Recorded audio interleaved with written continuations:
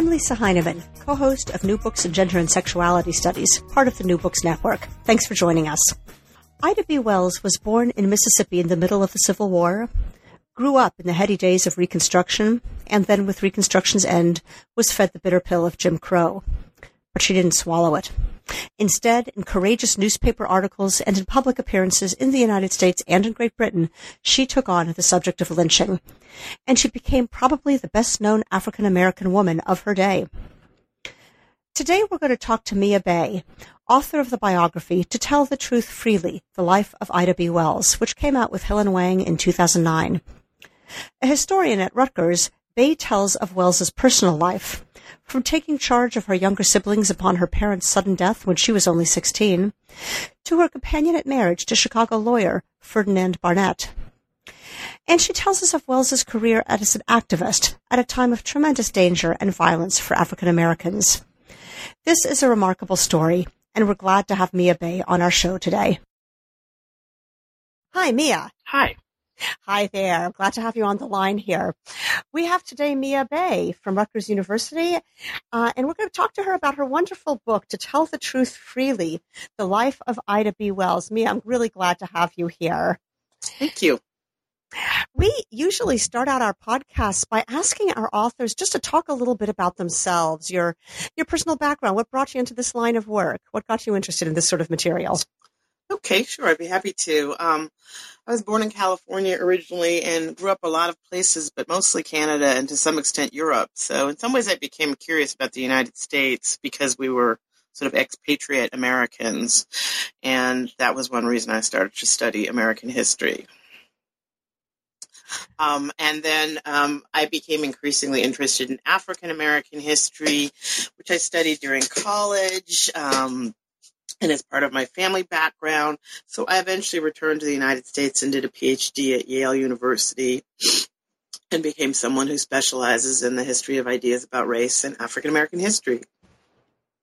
Great. Yeah. And you have a previous book, right, about the white image in the black mind. Yes.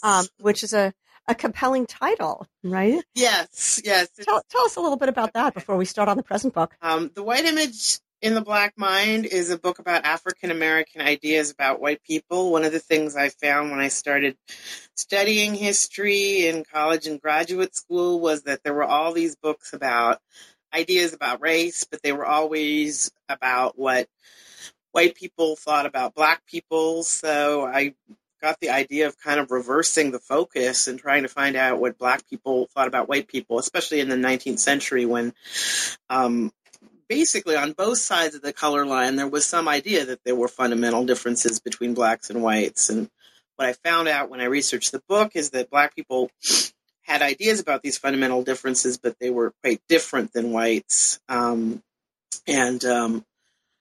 they had their own kind of racial ideology to some extent, though also to some extent, especially among uneducated blacks, there was a real belief in the equality of all men and the idea that, it's really a matter of your spirit and soul, ideas drawn from the Bible. Interesting. Yeah. And what's so interesting is the transition, in a sense, from that book to the present book, where, of course, we really try to get into the mind of one very, very important African-American activist, Ida B. Wells. Yes. And this is a name that many of us know, usually followed by the name Anti-Lynching Crusader. Right. Right. Ida B. Wells, Anti-Lynching Crusader. And what we have here is a biography that's so nicely situated in the course of her life. She's born during the Civil War, and her childhood is very much shaped by Reconstruction. And the course of her life just really, runs through this horrifying period of the tightening of Jim Crow and just mind-boggling violence. So I wonder if you can get us started with situating her in her family of origin. Okay, yes. One of the reasons Ida B. Wells is such an exciting subject to study and learn about is precisely because she's born during the Civil War, literally as she was born in Holly Springs, Mississippi, which kept being conquered by the Confederates and then taken back by the Union.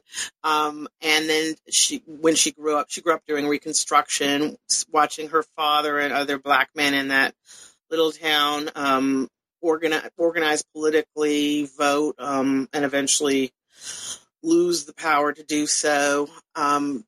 So she is born in an era that we associate with a lot of racial violence, and in the end with sort of democracy won and lost. But the interesting thing I learned from looking at her is that in many ways the possibilities that were available during her childhood, the sort of moment after the Civil War when it seemed like the United States might become a racial democracy, were something she kind of clung to for the rest of her life, and would form her ideas as an adult. She was always, she was more than an anti-lynching crusader. She saw lynching as sort of a symptom of white supremacy, as a way in which whites maintained almost complete power over blacks.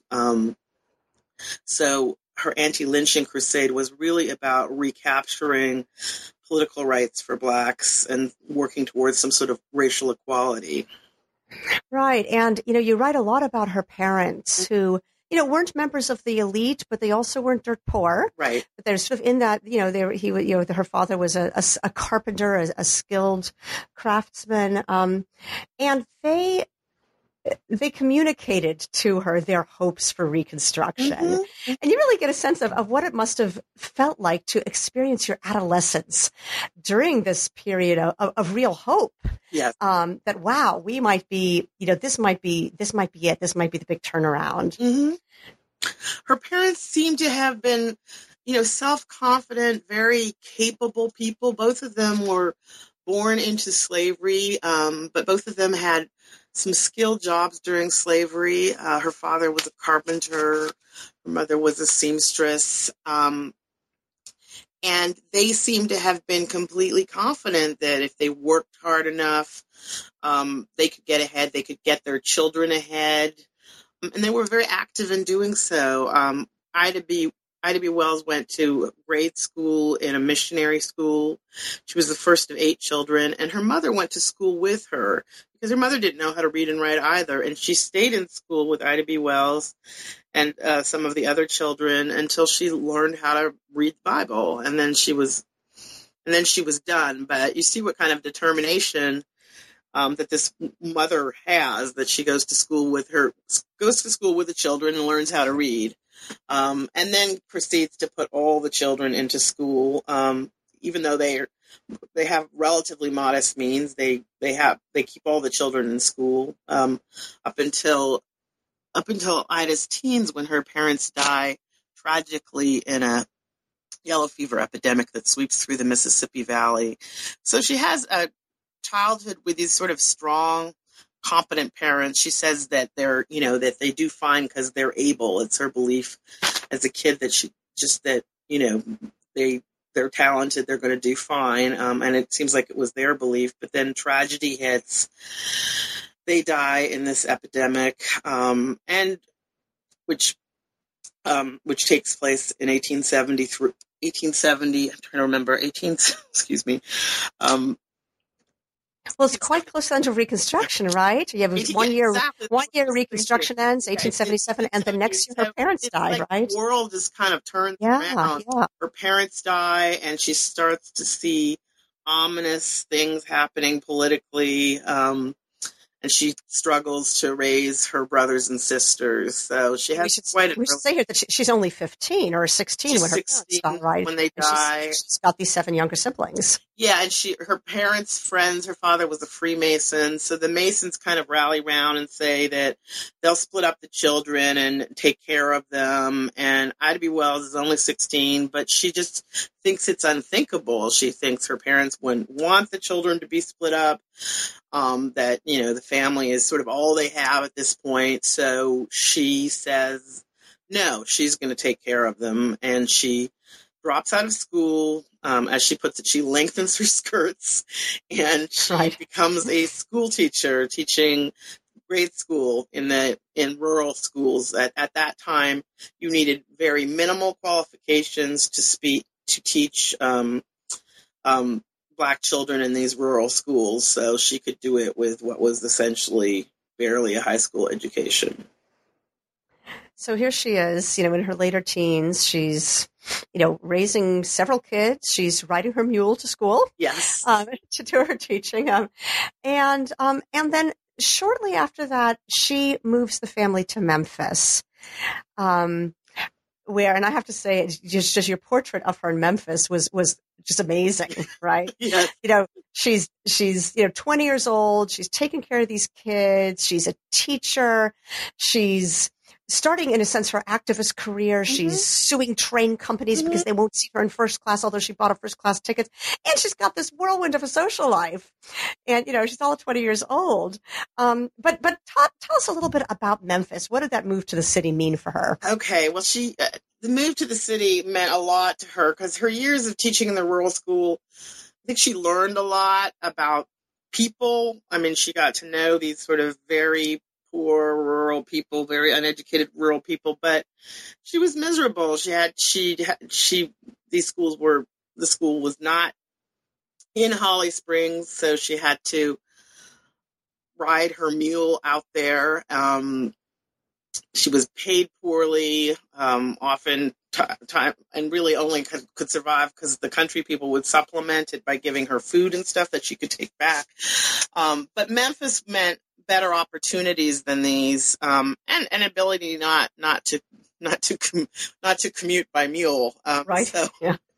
So she was thrilled to move there. She also had, I think she felt she had better opportunities for her brothers and sisters, and she moved there in hopes of ultimately getting a job in the Memphis school system, which paid better. But initially she moves to Memphis and she doesn't have a job in the Memphis school system, so she continues to commute, this time by train, because they've recently started using passenger trains in a big way. In the early 1880s. So she's able to commute by train, and that's how she gets into her trouble with the train company, because even as they begin to make trains more widely available in the South, they also begin to make distinctions between blacks and whites on trains. These distinctions do not occur immediately at the end of the Civil War, even at the end of Reconstruction. Traditionally, the distinction used on the train was that there were special cars set aside for ladies because, because men smoked like chimneys in the 19th century. They also chewed tobacco. And the railroads found early on in the introduction of passenger travel that women were just like, we're not going to ride in those filthy, disgusting, smoke-filled compartments, so they introduced ladies' cars. So that's where Ida would naturally choose to ride on her way back and forth to work.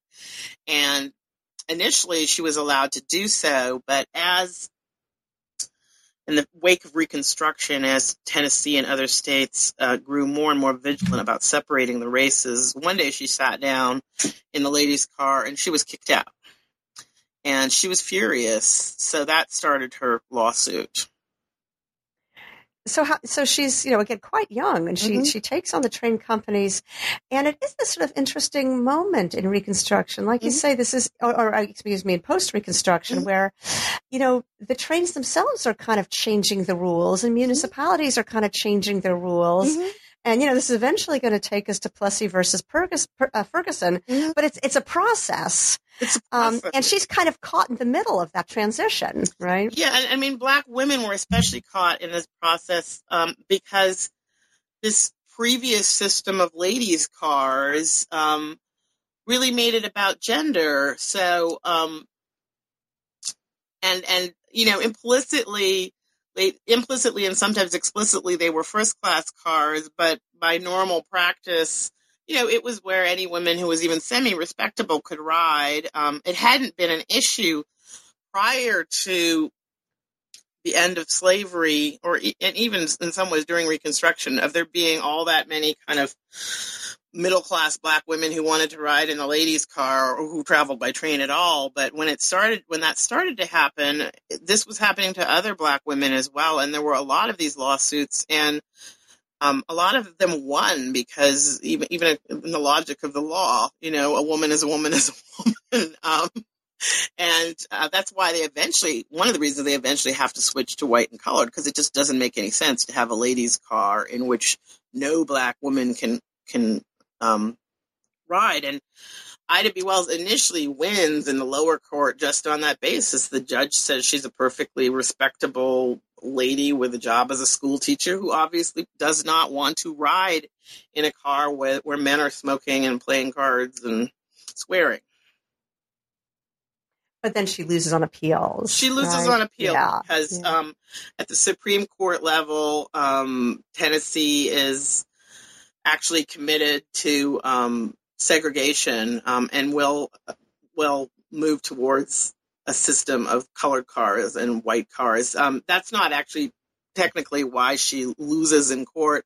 What they actually do in court is paint her as someone who is not a lady. Right. They find a white woman who testifies that she rode next to Ida B. Wells at some point and didn't like her and thought she was impertinent. It's very trumped up, but she loses. Yeah. And they also argue that the ladies' cars and the smoking cars, as the other cars were actually called, were just the same, and that even though the smoking cars were called smoking cars, nobody smoked in them. Right. Which of course they did. Yeah. That's why they're called smoking cars. Yeah. But anyway, it's an interesting episode because we see her, again, as quite a young person. Mm-hmm. She gets mad on the train and she marches herself to a lawyer, whoever it is she has to march to sue. Right. And it's also in this period of young adulthood that she starts writing. Mm-hmm. She writes some fiction, but she also starts her career as a journalist. Yeah, in fact, her first article is about this episode on the train because, I mean, she's a person with a sort of broad political worldview, even at this young age. She views her court case against the railroad as something that is for the race, that other people should know about, other people should support, mm-hmm. other people should be involved in. She's still pretty poor, so she would also like other people to help her out. Costs. So she starts writing about this, and she just continues writing about other things. She has very ambitious dreams. I guess her parents encourage her to have ambitious dreams. So she's a voracious reader. So she kind of dreams of being a novelist and talks about being a fiction writer. But once she starts to write about,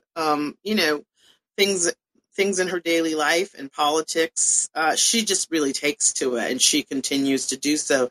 She's working, she's teaching. She eventually gets a job in Memphis, but she's doing a lot of writing while she is, while she's doing that. She has a lot of energy and a lot of commitments, and she's writing at a time when there were opportunities for an ambitious young woman such as her. There weren't a lot of Black women journalists, but there was not really a sort of barrier against them. And once her articles start to appear, her first ones appear in the local church newspaper, but they get picked up. And there's a diary that she wrote during that period that still survives, and you see her getting excited the first time she's offered, $1 for one of her articles mm-hmm. to be published in some other newspaper. She starts being a correspondent for some other Black newspapers, sometimes for free, sometimes for pay. So she begins to see a career in it.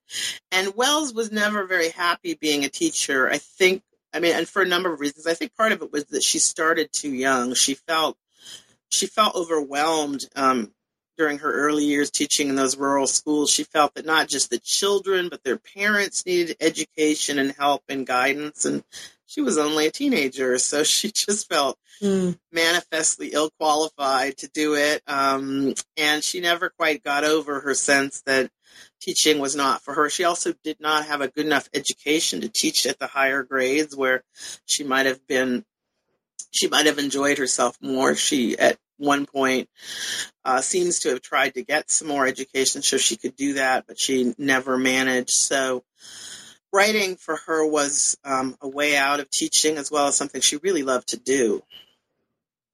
And you also get a sense here that, with this writing, that place mattered a lot. I mean, she had this episode where an aunt convinced her to move out to California for a while, and she was unhappy there for a number of reasons. It was a little town. It was dusty, But you also get the sense that that there was more going on. There were things for her to do in Memphis, not just socially, but she by that time already had a political charge. Right. And there was work to be done in Memphis, and she didn't quite know what to do with herself. I was interested in that episode because it was this sort of entanglement of her struggle to want to keep her family together, but at the same time to realize there's work she needed to do.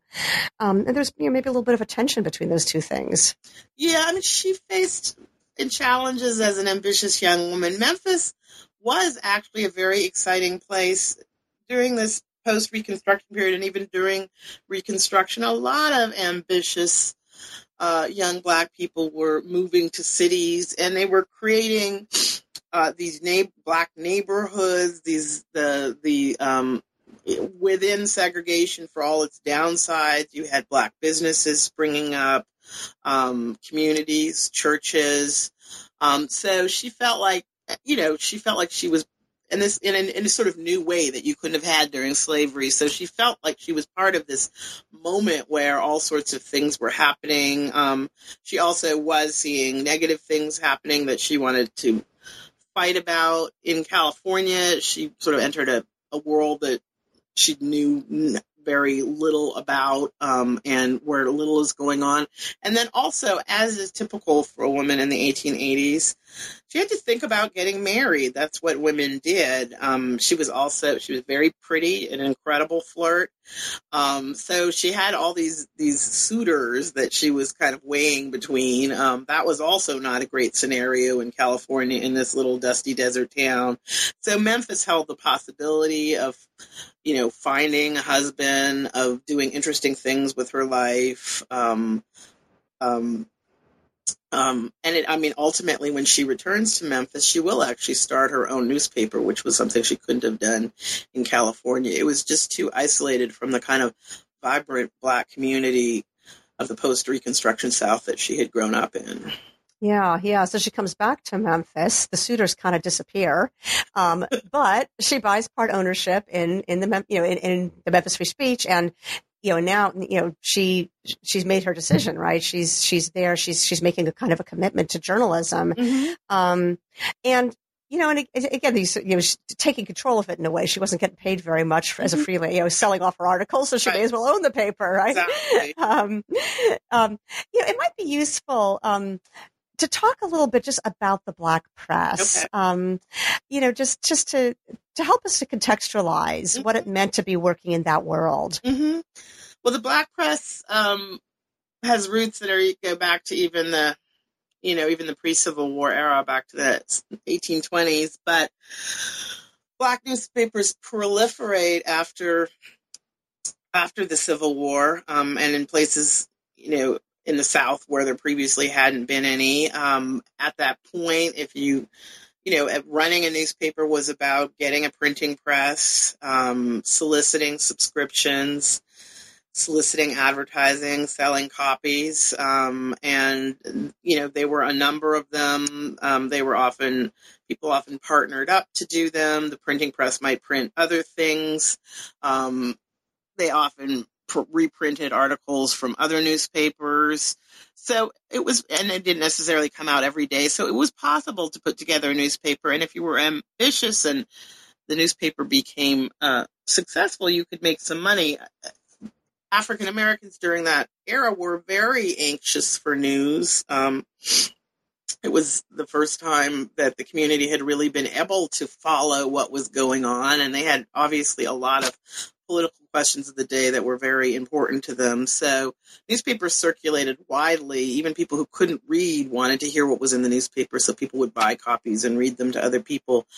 So Ida B. Wells was very aware of all this, and to make a go of it as a newspaper owner, she not only basically wrote most of the content, she was a co-owner of it with some partners, but she traveled around the South with a press pass on the railroads and sold copies. And she was very creative about making a success of it. She realized that at one point that some of the some unscrupulous news vendors were pretending to sell copies of her paper to Blacks who were illiterate. but they'd actually be giving them some other paper, like the Police Gazette, which was a white paper. So she started printing her paper on pink paper so nobody could pass it off as some other newspaper. Yeah, yeah. Yeah, it's an interesting kind of world, right? And kind of, medium-sized cities, Mm-hmm. and obviously with reaching out, though, also, going out and selling in smaller towns, selling in rural areas, and thinking about, who your market is and the incredible hunger for news. Right. But again, at this kind of moment of lots of entrepreneurship, right? Because this is kind of a new world in a way too, right? Where people are creating new papers. Yes. And, yeah. And you can kind of, you can do these things that they're done at a scale that you can do them, and you have the sort of pent up ambitions of a community and as well pent up talent of a community and sort of amazing people doing amazing things. And she's very much part of that. And she writes, when she first starts writing, she writes under the pen name Iola, which she takes because she says she wants to speak as a sort of country-born Southern girl, and that's her sort of identity, and that's sort of how she pictures herself leading her life, sort of as this Southern girl. But her newspaper will eventually get herself into trouble because the other side of black newspapering in the South was that the black papers were the ones that were commenting on what was going on. They were commenting on the rising level of white supremacy, rising levels of racial violence, and saying negative things about that. And that could get black editors into trouble. As Ida B. Wells well knew, she knew stories about people who had been, driven out of town for saying something considered impolitic. She, as a newspaper editor, or actually even as a teacher, and that's what ultimately would happen to her. There was a lynching in Memphis in 1892 that involved one of her closest friends, a man named Thomas Moss, who, along with his wife Betty, was very close friends with Ida B. Wells, was one of three men that were lynched one day in Memphis. And the three men who were lynched were not criminals or lowlifes, as people who were lynched were typically portrayed as. They were three businessmen who had started a cooperative black grocery store called the People's Grocery Store that was in competition with a white-owned grocery store across the street in Memphis's black neighborhood, which was called the Curve. And the lynching was basically really fomented by the white grocery store owner. It started with a conflict over boys who were playing marbles, and a black boy beat up a white boy. But then it escalated from there with this man, the grocery store owner, really leading the charge. And it ended up with these three men who owned the grocery store, who had very little to do with the original conflict, being pulled out of jail, taken to an empty field and shot one night. This whole experience came as a tremendous shock to Ida B. Wells. She was actually out of town when it happened, traveling around on the railroad, selling her newspaper, and she came back to find her friend Thomas Moss and his business partners dead. Black Memphis being terrorized by whites. And it was kind of like this moment where she realized that all this promise that she saw in Memphis was perhaps not real. She was shocked by the lynching itself. She had previously only read about lynchings. There hadn't been that kind of racial violence in Memphis for many years, since long before she moved there. And she was shocked by how arbitrary it was and how obviously economically motivated it was. So she began to research lynchings, using her travels to collect information and her contacts with other newspapers, and found out that this kind of racial violence that had nothing to do with criminality or rape, which was often the justification for lynching, was quite common. And she found this out as she was reading white Memphis newspapers that were defending the lynching and defending lynching in general as something that was needed to keep blacks in check. Even mentioning rape as a reason, even though it had nothing to do with this lynching. So she began to write about it. And so she wrote an editorial in her paper in which she suggested that lynching had nothing to do with crime and especially nothing to do with rape. And she published it. She left town again to sell more papers, and a white mob swept into the office of her paper, which was called, ironically, Free Speech, destroyed the printing press, destroyed the paper, and put out a sort of death warrant on the editor of the paper. And she never returned to Memphis after that. Yeah, it's such a a sort of horrifying moment and fascinating in a lot of ways. I was interested in your, here we have Ida B. Wells, who's at this point, she's a grown up. She's pretty hard nosed. She knows her way around. She's an entrepreneur. She's, she knows what's what. But this shocked her.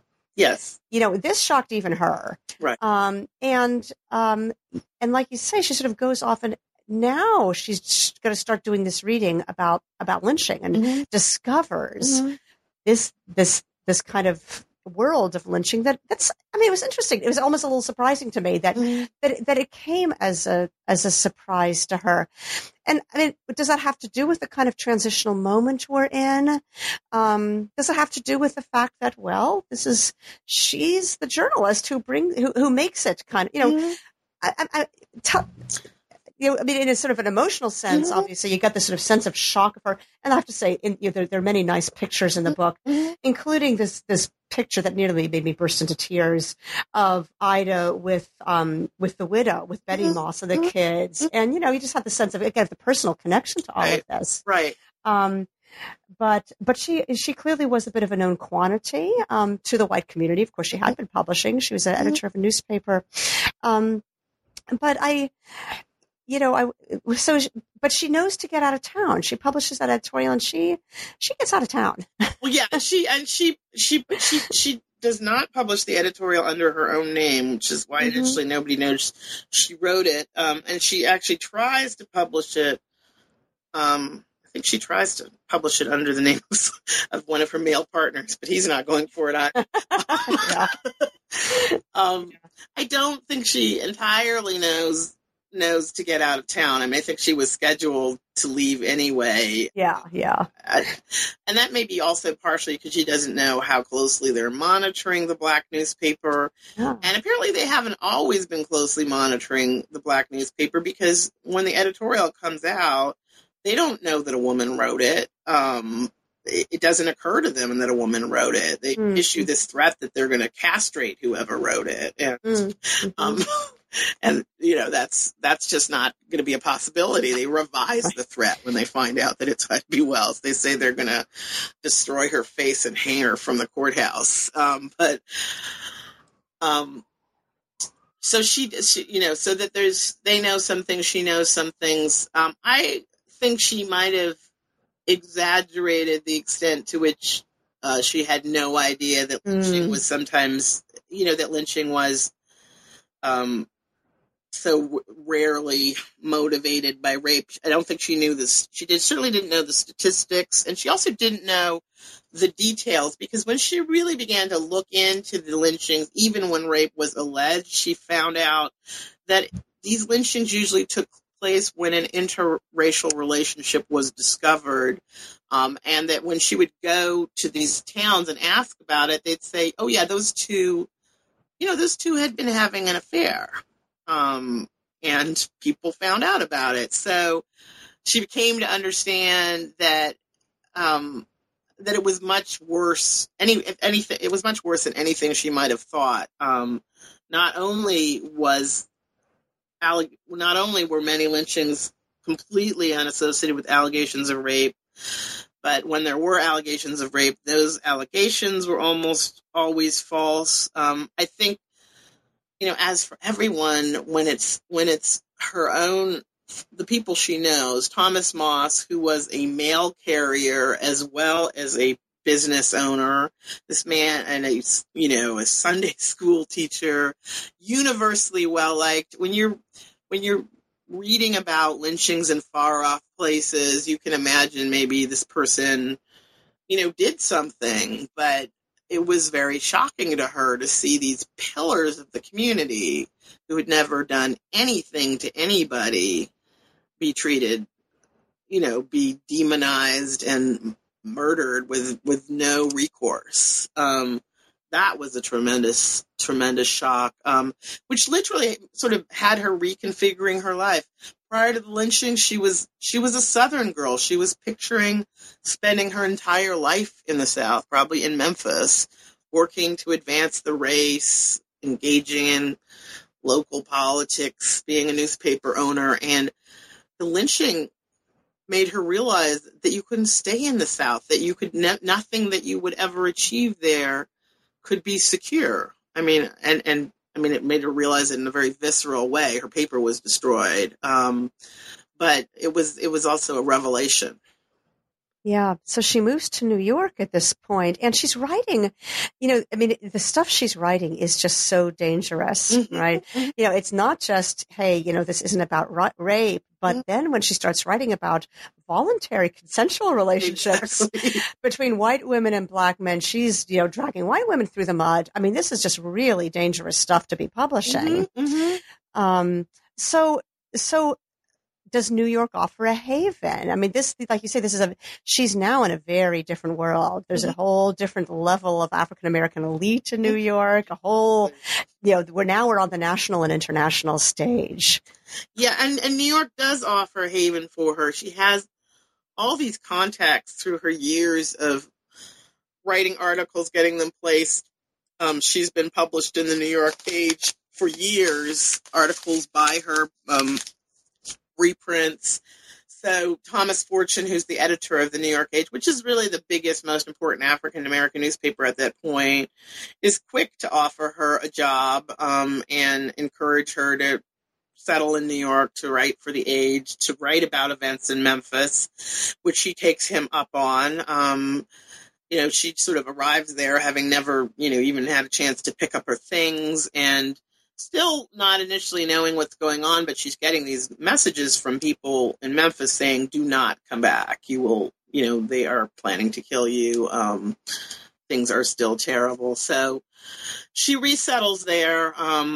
And she is, as is characteristic of her, sort of mad as hell and determined to do something. Yeah. So she's not just fleeing. She says she moves to New York, and her big commitment is to tell the truth freely, to basically get out of the South and go to a place where she can speak about events there and do so. And she can, because New York is in the South. There's still enough regional divisions that,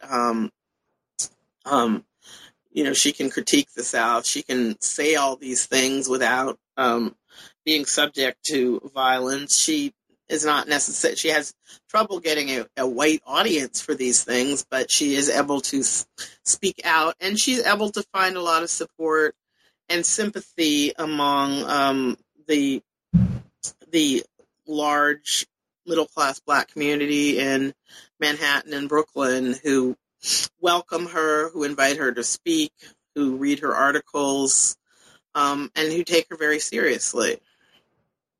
It's a kind of an interesting transition because, not only is she a Southern girl moving to the North, but she's from a different social class than a lot of these people. She's got basically a sort of a, maybe middle school education, and she's now circulating in a world of people with university degrees, or people who are children of, very successful entrepreneurs.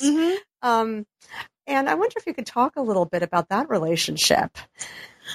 Moving in that world for her. Yeah, I think in some ways she is such a country girl, and she comes from a world in which, there's a much smaller, born free before the end of slavery, Black elite. So she's kind of awed by these people, but also kind of unfamiliar with this Black elite.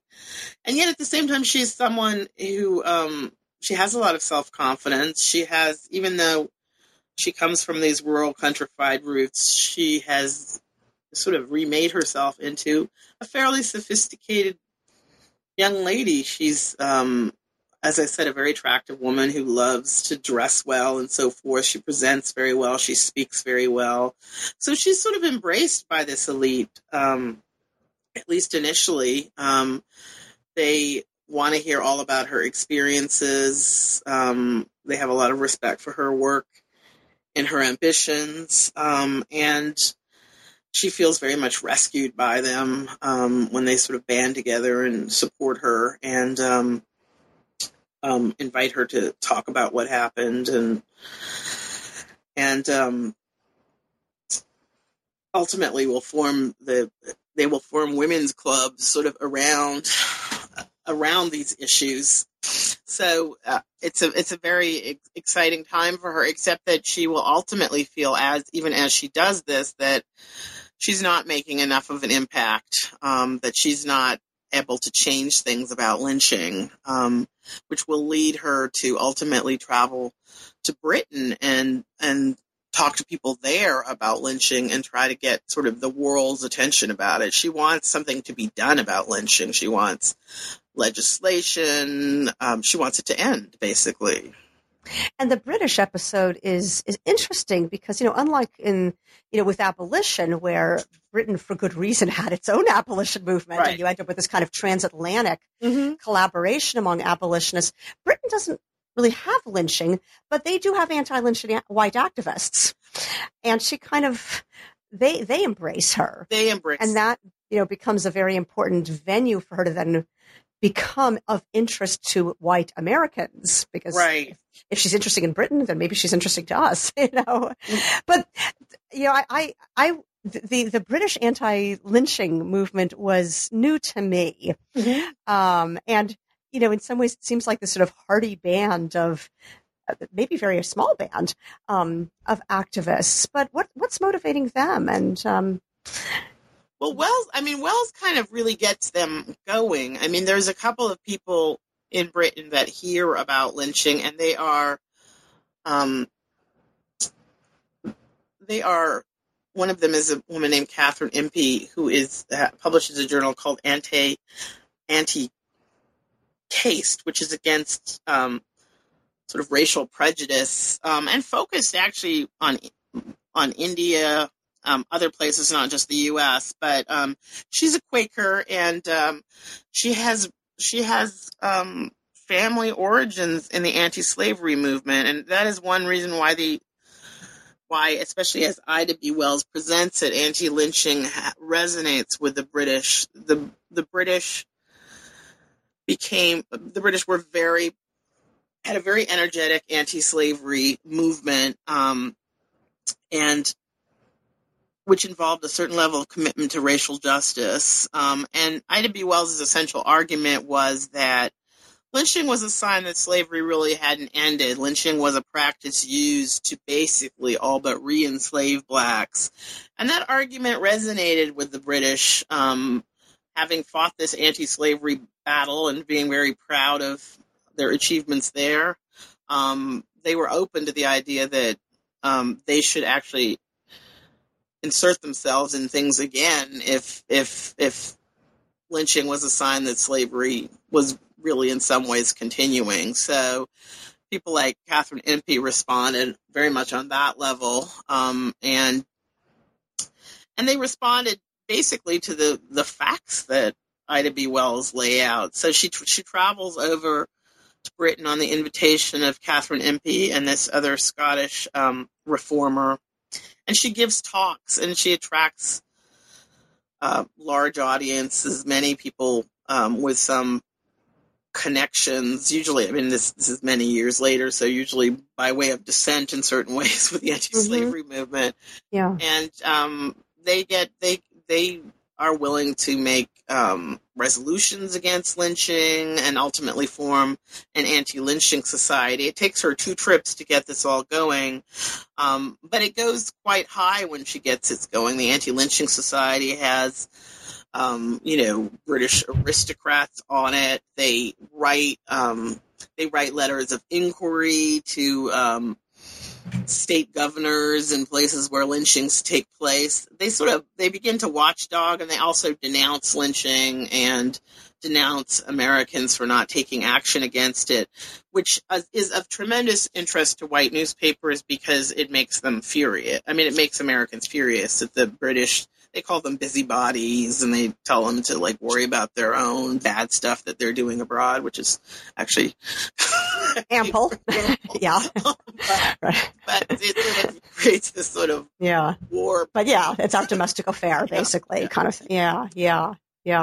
Right. So whereas the American black press, is not, in a sense, a threat, right, to white America. They can be ignored. I mean, they can be ignored. It's like when the London Times is publishing letters about what goes on in America, then they've got to start taking it seriously. They've got to start. Yeah, exactly. Yeah.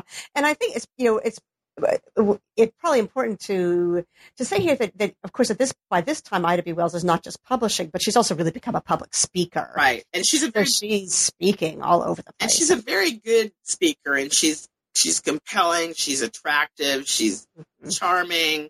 So that is actually part of her success. She attracts a lot of people to come hear her talk. And then she talks, and it's just very, these stories are very moving when she talks about the Moss lynching, for instance, which she often talks about.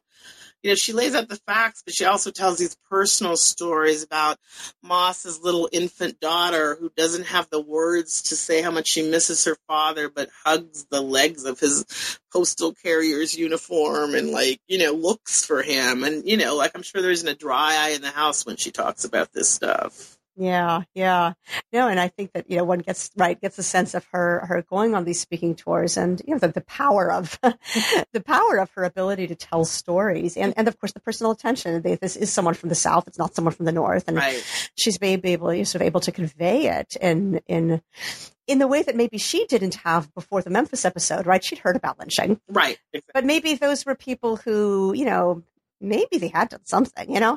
That's the terrible power of these stories about lynching is that, unless you actually knew the person, you never knew what they had done. Right.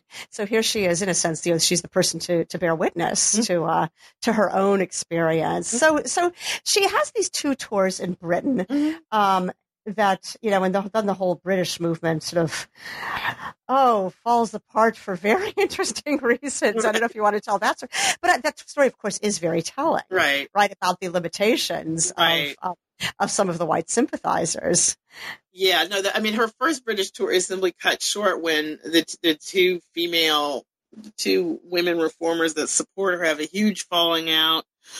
And that is because Catherine Impey, this woman of the Anti-Racist magazine, she falls in love with a South Asian man that they've been working with and actually writes a letter to him declaring her love, which horrifies the other white British reformer. She just considers, the idea of this Impey's interest in this dark-skinned man to be disgusting and odious, and thinks she's a nymphomaniac, and will, she just never is willing to work with her again. She will not, in the end, work with Ida B. Wells again because Ida B. Wells refuses to denounce Impey for, writing this letter. There was actually never any relationship between Impey and this man, but you see there that there's a limit to British Enlightenment when it comes to race and gender and so forth. And it's very disappointing for Ida B. Wells, who basically thinks this is a personal matter. It shouldn't ruin the whole movement. Ida B. Wells, throughout her life, is just kind of like men and women will have relationships, or attraction or so forth, and she's not very judgmental about these things, and so she's tremendously disappointed by that, and disappointed by the way it reverberates for her work. She has to basically rebuild an entirely new network of contacts on her second tour. So she, she does this work in Britain. Mm-hmm. It's sort of indirect importance because suddenly white America is listening. Right. And then she comes back, of course the rest, her career really is in the United States. Right. And now she's coming back to a world where where white people are listening more. And she also enters this new phase of her life. She gets to know her husband to be, who's a Chicagoan. She's, now circulating, one thing I found interesting about sort of what happens from, across this book is kind of the intersections of her career with kind of the men who constitute the unofficial leadership of African America, from Frederick Douglass to the Booker T. Washington era to W.E.B. Du Bois. And she's kind of entangled in all of this. But I wonder if you can tell us a little bit about what's happening now. She's especially once she starts to get into the Chicago scene, and she finally does marry and has children. At the moment where her movement is really coming to the attention of white America. There's a lot of things are happening at once. Yeah, she ends up in Chicago by way of the Chicago World's Fair, where she goes in between her two British tours. And she goes to the Chicago World's Fair because she's been basically working with Frederick Douglass, who she meets through her anti-lynching work. He writes to her. He finds her work revelatory. He appreciates the way that she's been able to kind of make a political cause out of this, as well as expose the truth about lynching. He says that he really did not know the truth about lynching. So he becomes an admirer, and they decide that they want to use the Chicago World's Fair as a vehicle to speak to the world. The World's Fair has attracted visitors from all over the world. And continuing this line of speaking to an international audience, Ida B. Wells thought it would be an ideal place for African Americans to put out a pamphlet basically speaking about what was going on among blacks, and also speaking in particular about the fact that blacks weren't really represented at the fair, and that this was sort of part of the many ways in which blacks were oppressed and silenced. So she and Douglass and some other people produce a pamphlet called The Reason Why African Americans Are Not Included in the World's Fair, that contains chapters on lynching and peonage and racial discrimination and all the sort of the concerns which they pass out at the fair.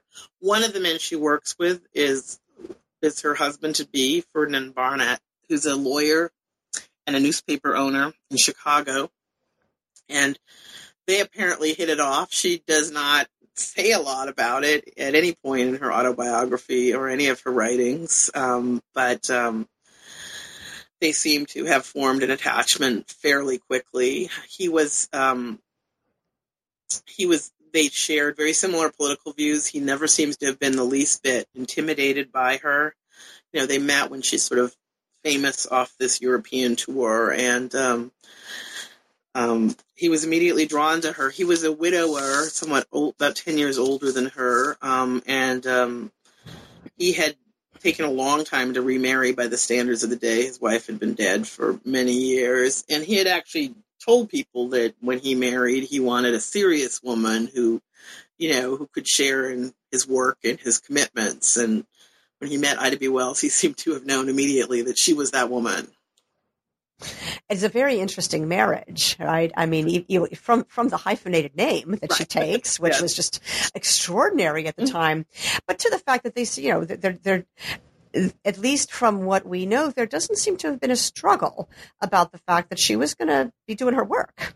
In fact, that was kind of part of the attraction. That was part of the attraction. Like you say, she was a serious woman, and that's the relationship he wanted. Yeah, no, he actually, I mean, he he turned over his newspaper, the Chicago Conservator, over to her when they got married, for her to run. And, because he was also a lawyer. So they really had these interests in common. And he was people kind of jokingly sometimes called him Mrs. Ida B. Wells. He didn't seem to care. By all accounts, their marriage was a very happy one. Ida B. Wells hyphenated rather than taking his name because she was, she already had a professional name of great.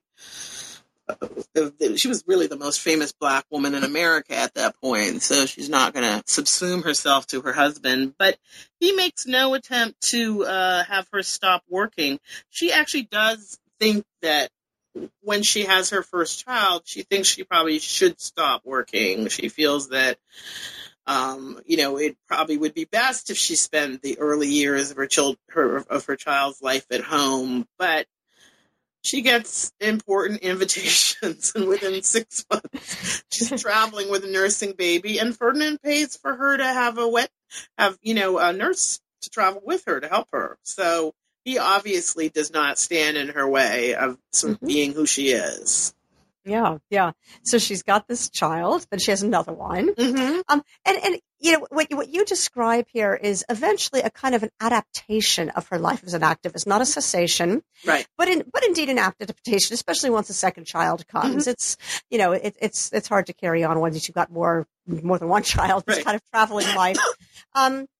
But what you describe is a kind of a shift of attentions to the more local level, and urban reform in Chicago matters, right? So while she may seem to sort of fall off the national and international stage, she hasn't stopped working. She's now choosing a different environment, but another environment where there's work to be done. Yeah, she starts traveling less widely. And there are many reasons for that other than the children. She can't really travel in the South because they renew the death threat periodically. Yeah. So she can't really travel widely in the South. And at the same time, she's community oriented. So once she settles in Chicago, she starts looking around here and seeing a lot of battles to be fought in Chicago and also in Illinois. There's a move at one point to segregate Chicago schools, which she successfully fights against. There are race riots in Illinois. There are increasing numbers of Black men in jail in Illinois. As you get into the 20th century and you begin to have Blacks migrating north, there are no social services for them in Chicago, and they're, they often end up in the worst part of town and often get into trouble. And so she gets involved in helping people out in that.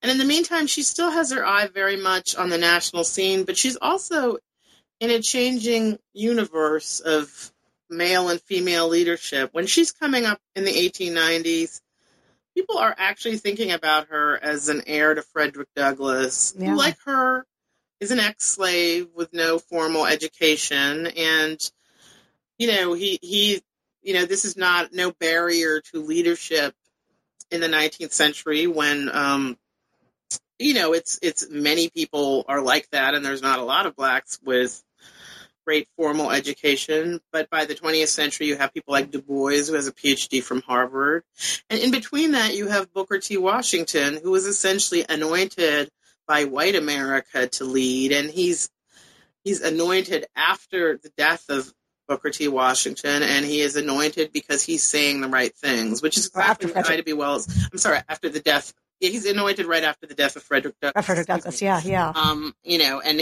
He's anointed at a point when, Ida B. Wells is at the height of her lynching career, and people do not want to hear what she has to say. And Washington, never, while he has sort of covert politics in which he does oppose lynching and segregation, he's not an activist. He paints a good picture of things, and he's the one that the white press turns to be the commentator on all things African American.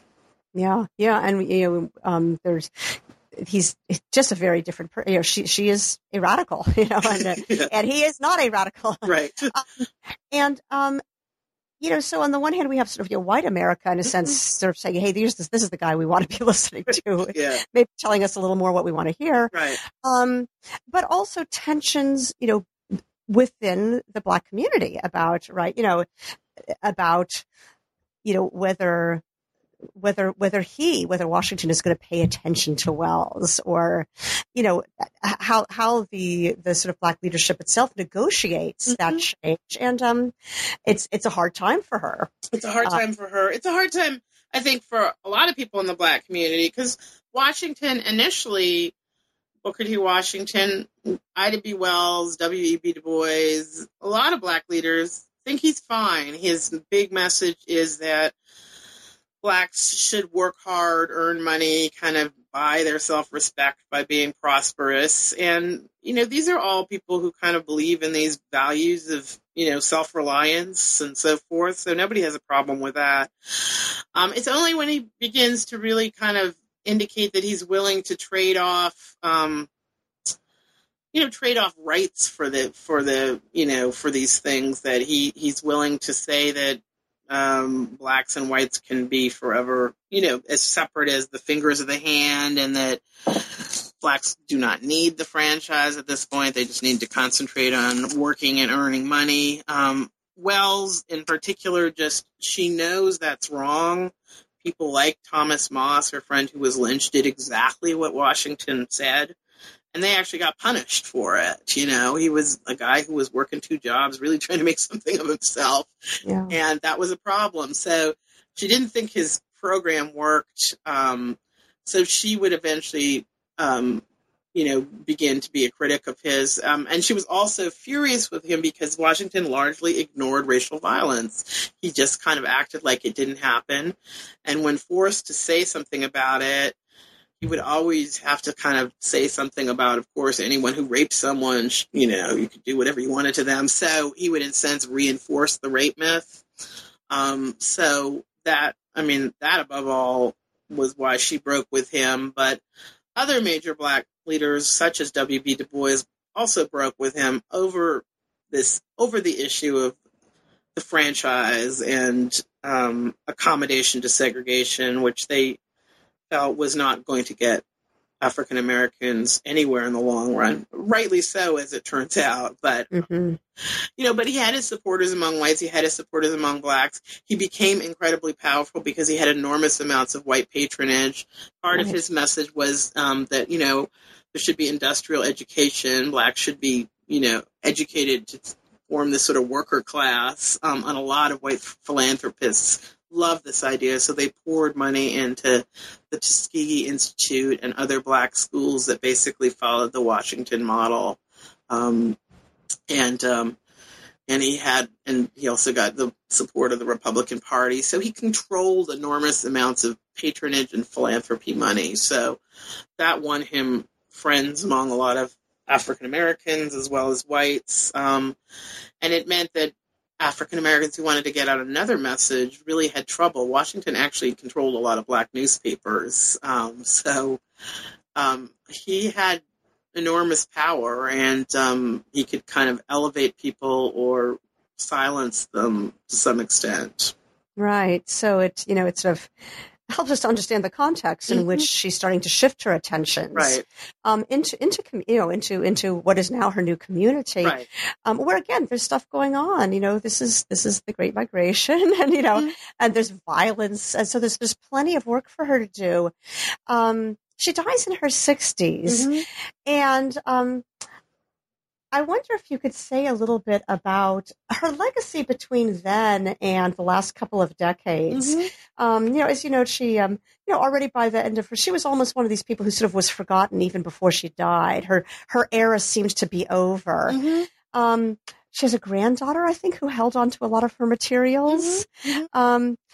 but there is this sort of, several decades of where she's not really part of public memory, and then she reappears. Mm-hmm, mm-hmm. Well, she disappears from public memory as a sort of new generation of highly educated Blacks like W.B. Du Bois emerge. She is one of the founding members of the NAACP, but she does not end up working with that organization very, very, very long.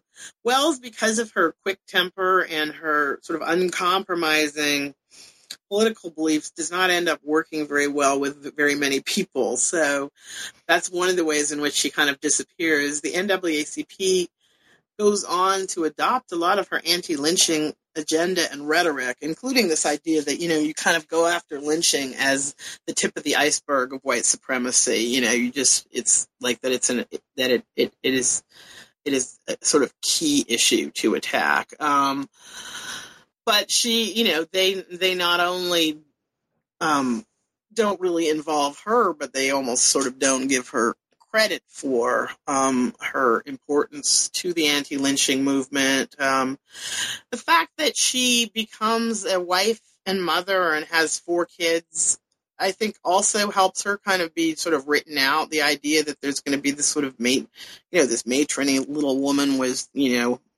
babies trailing her, being someone who had anything to say about anything is just not typical in the early 20th century. So she just increasingly becomes the kind of person that is not necessarily taken seriously as a leader on the national scale, but locally she's able to fight for a lot of things with great determination. And there she and her husband are able to work together. Barnett's not only a lawyer, but he's the kind of lawyer that, anyone in trouble comes to. So people show up at their house for dinner, which Ferdinand always cooks, by the way. He does all the cooking in the family. I like this guy. and they alert the Barnetts when something's going on, and the Barnetts do something about it. So she crusades against racial and against lynching in Illinois, and successfully gets the governor there to actually fire a sheriff who tolerates a lynching in Cairo. And after that, there are no more lynchings in Illinois. I mean, the idea is if you make it consequences for people who let it happen, maybe it won't happen. And certainly that was something she felt proud of being able to do. She crusades when there's this terrible riot in St. Louis. So within her environments of the larger Midwest, she continues to be a political activist. She's also active in politics. Women get the vote in Illinois state politics fairly early, and she organizes them to support a Black candidate and continues to be active in politics throughout her years there. She ultimately makes an unsuccessful Senate run towards the end of her life. So activism and political commitments are sort of as natural to her as breathing, but after the kids, she just doesn't move as far away. Most of her trips are fairly local. Does she end up being remembered locally? She does. She's remembered for a while locally. I mean, if you look at the Illinois papers, her death is the cause of tremendous outpouring of articles, and she's remembered in them from time to time.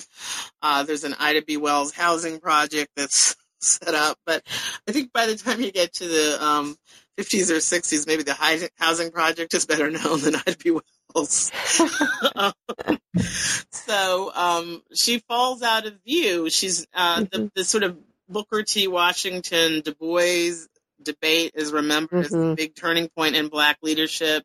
People don't remember in the very magazine in which Du Bois first comes out against Washington, there's an article with Wells coming out against Washington, because at that point it matters what she thinks as well. But that's the part that gets forgotten. And part of it is in the 20th century, especially as the professional class becomes more important to all kinds of leadership, especially Black leadership. The idea of a female who is a political leader becomes more alien for a long time.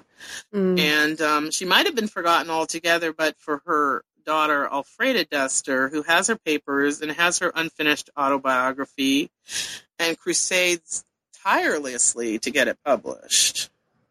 Not succeeding until 1970. And she's quite an old woman.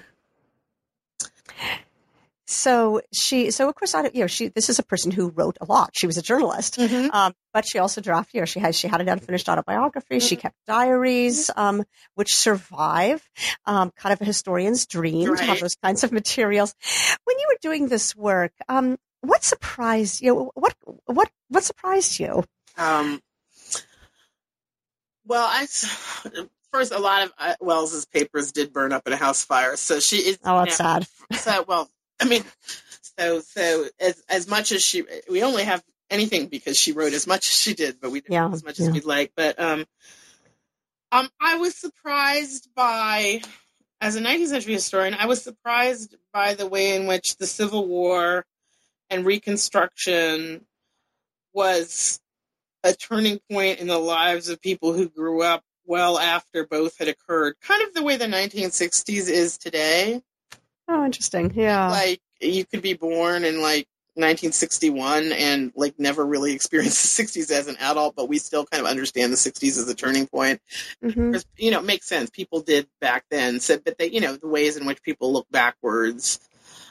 Wells, she kind of amazes me as a person. I mean, I knew that all along, but it was never breached. Just how, she's just a very unusual person in the way that she sort of never gives up and is sort of unendingly sort of principled and activist in her inclinations and really admirable. And part of the challenge of writing the biography is sort of to try to figure out why that is so.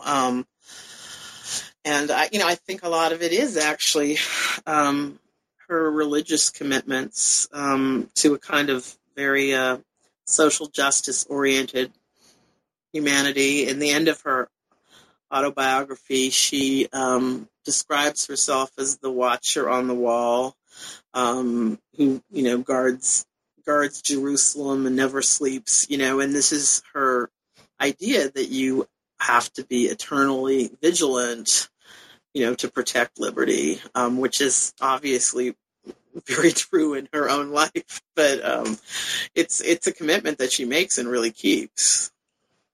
And I was going to ask, I was embarrassed to ask kind of a cliched question, but, what we should draw from this story for American history more broadly.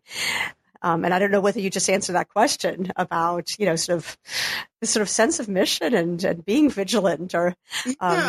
I think, living out the best of your beliefs, I think, which, so few people do, but maybe we can aspire to do is, not just having them, but doing things about them. It's such an interesting story. And I was thrilled to read the book. It reads wonderfully. Like I say, it's heavily illustrated, both with photographs and historical sketches. It's just a really terrific read. I'd like to just make sure our listeners know what you're working on now. What can we look forward to? Yeah, well, I've recently completed a forthcoming textbook on African American history with co-authors Deborah Gray White and Waldo Martin. It's called Freedom on My Mind, and I'm working on two books. One is a study of African American ideas about Thomas Jefferson.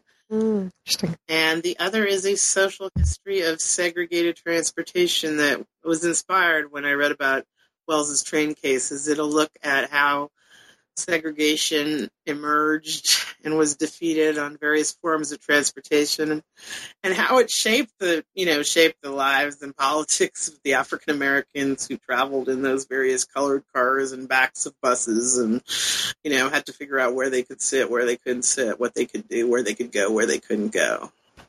What an iconic topic. That's wonderful. Yeah. I really look forward to reading it. This sounds just wonderful. Okay, well, thank you very much. Yeah, thanks for spending this time with us. We've had Mia Bay, author of To Tell the Truth Freely, The Life of Ida B. Wells. Thanks for being with us. Thank you. We've been speaking with Mia Bay, author of To Tell the Truth Freely, The Life of Ida B. Wells, which came out with Hill & Wang in 2009. I'm Lisa Heineman, co-host of New Books in Gender and Sexuality Studies. Thanks for joining us today.